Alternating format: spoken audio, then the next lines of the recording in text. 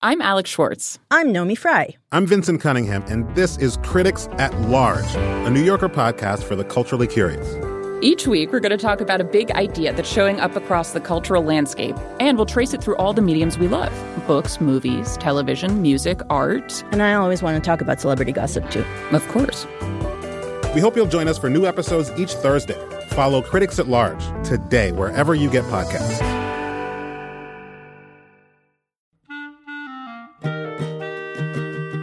This episode of Livewire is brought to you by Progressive Insurance. What if comparing car insurance rates was as easy as putting on your favorite podcast? With Progressive, it is. Just visit the Progressive website to quote with all the coverages you want. You'll see Progressive's direct rate, and then their tool will provide options from other companies so you can compare. All you need to do is choose the rate and coverage you like. Quote today at Progressive.com to join the over 28 million drivers who trust Progressive. Progressive Casualty Insurance Company and affiliates. Comparison rates not available in all states or situations. Prices vary based on how you buy.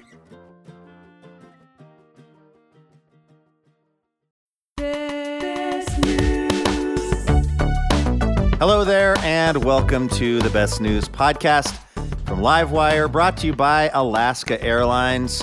This is the show where we talk about the good stuff that's happening in the news, because that is a thing that occurs.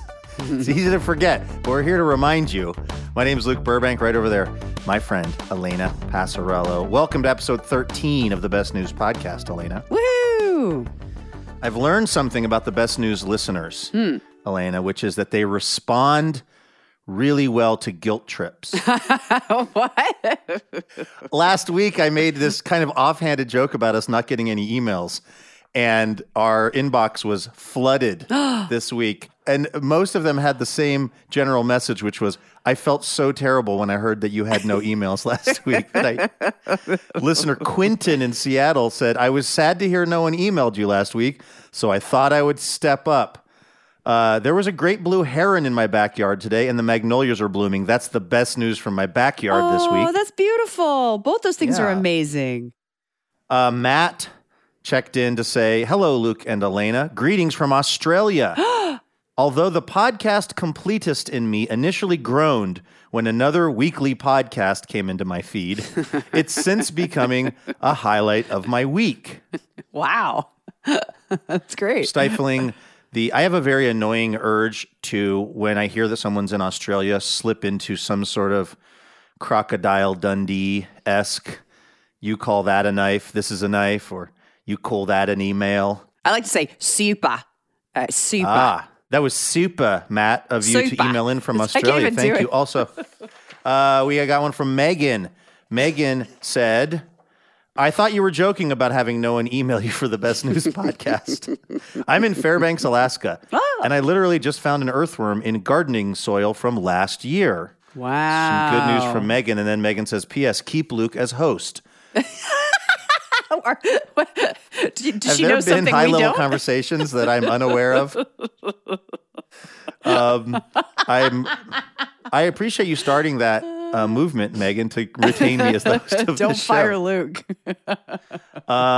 Greg, living in Beaverton, but previously from Summerville, South Carolina. Hey, that's my old stomping grounds. That's right. He said that he was excited when Elena mentioned South Carolina a while back. The Kekalek. There are quite a few Passarellos in Somerville, if I'm not mistaken. My aunt and uncle and all their little kids and grandkids. Greg might know them. Greg said, I'm sorry you didn't get any emails this past week. You can backdate this one if you need to, as I had meant to send it sooner. So think about, Greg is bending the space-time continuum. He is trying to retroactively make it so that we didn't have 0 emails last week. Yeah, thanks for your email last week, Greg. Yeah, that was awesome of you, Greg. He said, you mentioned in a recent episode how it's impossible to interrupt the cuteness of a sleeping cat. Yeah.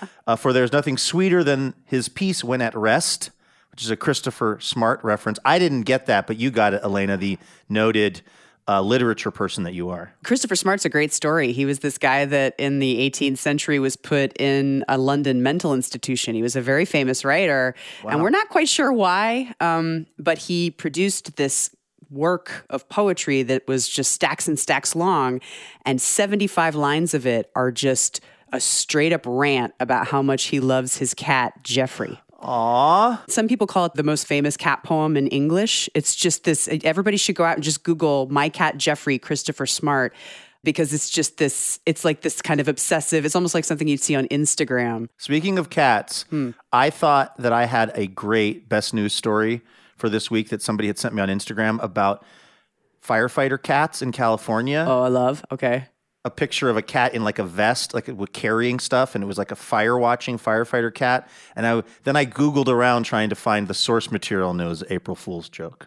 Oh. I bought hook, line, and sinker. My best news story is an April Fool's joke, so maybe that's a pretty good segue. Okay, we're going to get to that in a second. I just want to say thank you to everybody who emailed in. Also, Kim emailed in from Corvallis to say that she's loving the Best News podcast and also is a big fan of Jonas Myers. Yeah, Kim. The world's most famous intern. All right. Our intern, Jonas Myers. The real breakout star, let's be honest, of this podcast. Yeah, he's the Woody Harrelson of this Cheers. He is. Sue also emailed in to say that she's loving the show and she's in the other Portland in Maine and that she's not my mom, even though she and my mom have a lot in common, including the name Sue. Does she resell old books to the Barnes & Noble?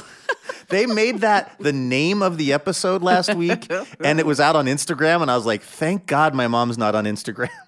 I think the episode was called like the Susie Burbank Rule or something. I forget that people hear this, and obviously they do, because well, look at all these emails we got. Thank you to everyone who emailed in. If you want to send us a message, it's bestnews@livewireradio.org. All right, Elena, what's the best news you saw out there in the wider world this week? This might be one of my favorite ones I've ever told. It's barely a news story, I guess, barely a best news story, but I had the rare experience of kind of hearing a little bit about it and then praying that it would turn into news. Which has never happened before. So I have been obsessed with this TV show called Abbott Elementary. Have you ever heard about this show?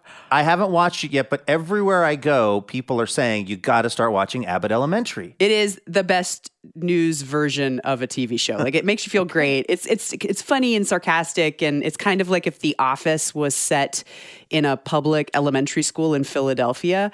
But it's just really endearing and really smart. And I've spent a little bit of time teaching in K through 12 schools in Pittsburgh, Pennsylvania, and a lot resonated. But the characters are just exactly like you would kind of see at a school like that. And the kids are often like pulling some fast ones on these teachers.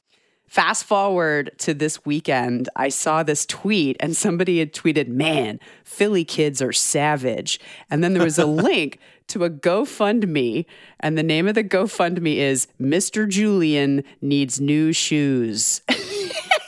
This like ninth grade history class took the yearbook photo of their teacher and then a picture of his shoes, which are these kind of like beat up leather chukkas. And they say, we're trying to make our world history teacher's shoes history. They're very hideous. And he is tired of being bullied by Block 6, which I think is 6th period. He stands all day long. He needs Nike Blazer 77s, but he's broke. Please help him. And it was their April Fool's joke. And they tried to raise $100 so he could buy these Nike Blazer 77s. Uh-huh. But of course, this, by the way, is at Tech Freer High School in Philadelphia, Pennsylvania. But of course, it went on the internet, and then people started going crazy. And then the next time I checked in, that GoFundMe had over $3,000. Whoa, that's a lot of Blazer 77 sneakers. Right? And there were great comments on it like, does Mr. Julian need a wife? And he is quite a handsome young person. He's, by the way, Julian Perrin is his name. He's a 28-year-old teacher who's been at Tech Freer High School for 4 years.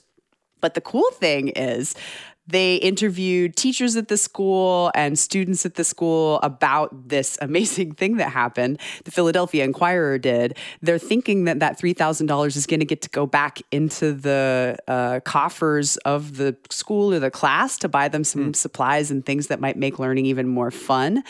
And they are all talking about this GoFundMe prank as this evidence that this teacher has made these students feel actualized, feel extremely comfortable around him, and that their voices matter. Wow. Mr. Julian is very proud of all that, the fact that all that's going on, but he also says that he thinks his shoes are fine.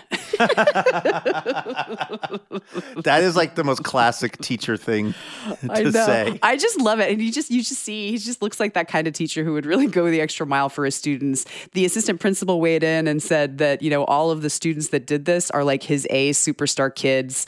And this kind of ribbing is the kind of thing that really brings them close to him and makes for a bond that hopefully facilitates awesome learning. So props. Yeah. You would only do this to a teacher that you actually really liked. Yeah. Right? Yeah. I mean, I immediately knew that when I saw the GoFundMe. And that's kind of what Abbott Elementary is all about, too. And by the way, somebody tweeted at the star and show creator of Abbott Elementary and was like, I think we found your next plot line. That is really great. I actually have a best news story that also involves educators coming from the Twin Cities out there in Minneapolis, St. Paul area, where they recently had a labor dispute with a school district, and so the teachers were out on strike. I believe that has been settled now. Oh, good. But this local TV station, WCCO, CBS Minnesota, was going back in their archives because I guess the last time this district had a labor dispute, it was in the 1970s. It was April of 1970 to be precise. And some hardworking producer was just watching this old footage from the 70s. It didn't even have the sound because it was like so old. The equipment that they use at this TV station couldn't pick up the audio. Yeah. So this guy's just like sitting in this dark room watching footage from the 1970s. And he sees this kid being interviewed, a kid who was going to the school where the strike was happening. And the kid looks familiar to him. And so he takes a picture of it and he goes out into the newsroom and he's walking around his colleagues at WCCO and he says, I'm not going to tell you who I think this is, but I want to get your thoughts. I don't want to, put my thumb on the scale with this. And everybody agreed. It's totally Prince. Baby Prince. The Prince little Prince. Rogers Nelson.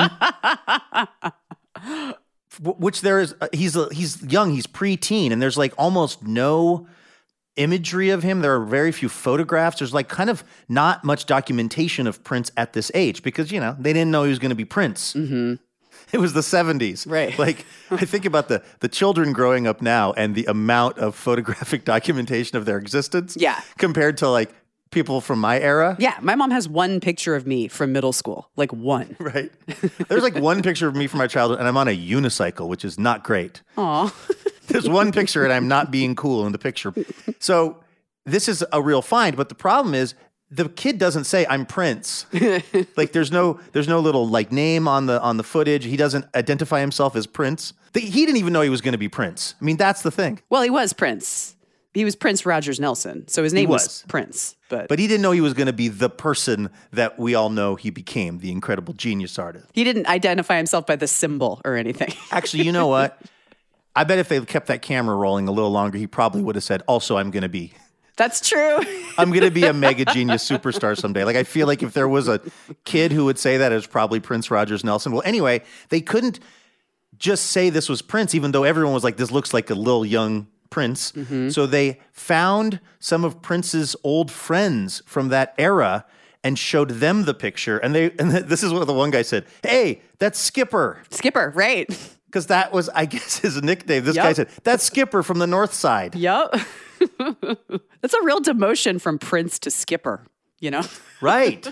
I only learned this today, but if you would have asked me, what do you think Prince's nickname was as a kid, I would have thought like Velvet or something very cool and like kind of sensual, not Skipper. But so they found some childhood friends of Skipper's and they showed the picture and they confirmed, yeah, that was Prince. And then they went to this, there is a woman who lives in the area who's just sort of like an amateur Prince historian and just knows everything about him and at all phases of his life. And they showed her the picture and she sort of confirmed, Dad, this is probably Prince. And then they played the audio for her. And in this TV piece that was on WCCO in Minnesota, it was really kind of charming because she gets emotional just seeing, because this is a person who has probably tried to consume every bit of information about Prince Rogers Nelson that can be consumed. Mm-hmm. And now there's this new thing. And I'm going to play you the tape. This is Prince standing up for the teachers that were on strike in Minnesota in 1970. Are most of the kids in favor of the picketing? Yep. How come? I think they should get a better education too, and I think they should get some more money because they be working extra hours for us and all that stuff. There you go. They should be getting some extra money because they're working extra hours for us and all that stuff. And they should get a pair of Nike Blazer 77s. Yes, that's right. And he goes on to discuss a Kickstarter that he is starting for those teachers. If you look at that clip, though, I mean, the voice obviously is prepubescent, but he has this smirk, like the left side of his mouth turns up when he's looking at the camera, at the microphone, and the person who's put the microphone in his face. It is very, very easy to see the man that became the legend in that smirk. Absolutely. I actually had a chance to see Prince shortly before his untimely passing. And it was one of those things, he was playing a relatively small theater in Seattle called the Showbox. And this ticket sold out immediately. And a friend of mine had 2 tickets that she couldn't use. And these were not inexpensive tickets, right? Mm-hmm. And she said, hey, do you want these? And part of me was like, wow, that's, for 2 tickets to that show, that's going to set me back. And then I was like, it's Prince. And of course I went. He played Purple Rain, which I guess he wasn't generally doing on that tour. No. He played Purple Rain. He sat at a grand piano and played Purple Rain. And Elena, when I tell you, I sobbed openly. I was on a third date with my someone who would become my wife, and it was amazing that me just sobbing to Prince wasn't a deal breaker. No, I would be like, you put that ring on my finger now. Like that's on my list. He has to have all of his own teeth, and he has to cry. Has to cry if he hears Prince playing Purple Rain from 20 feet away. And he has to support public school teachers like Prince did and like Julian Perrin is. Absolutely. So all of these good and interesting things happening in the world of public education. That's the best news that we heard this week. Now, coming up on the radio show this week, we are going to be celebrating National Poetry Month. Some of our favorite moments in Livewire history involve poetry, including when we talked to Roger Reeves in a hotel room in Austin. He's an amazing poet from down there in Texas. We're also going to hear from Anis Mojgani. He is the Poet Laureate of Oregon. He's going to perform some of his work, and then we're also going to talk to Franny Choi. Franny Choi has a really interesting story. She's an amazing writer and poet and teacher, and she was getting a lot of online BS by way of Twitter, and she took that, kind of alchemized it into some really incredible poetry. And then we're also going to have music from the Helio sequence combined with poetry from the writer Derek C. Brown. So that is all coming out this Friday on Livewire.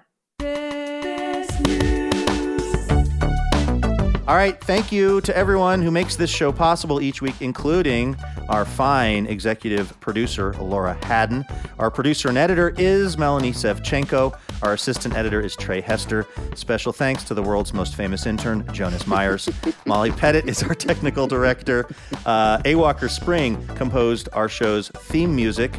And of course, we also want to thank all of you for listening and for emailing in and, putting some wind in our sails. You like us. You really, really like us. You like Jonas, at least. Okay, we can at least agree on that. Jonas is popular. So we will see you very soon. In the meantime, go out and just have the absolute best week.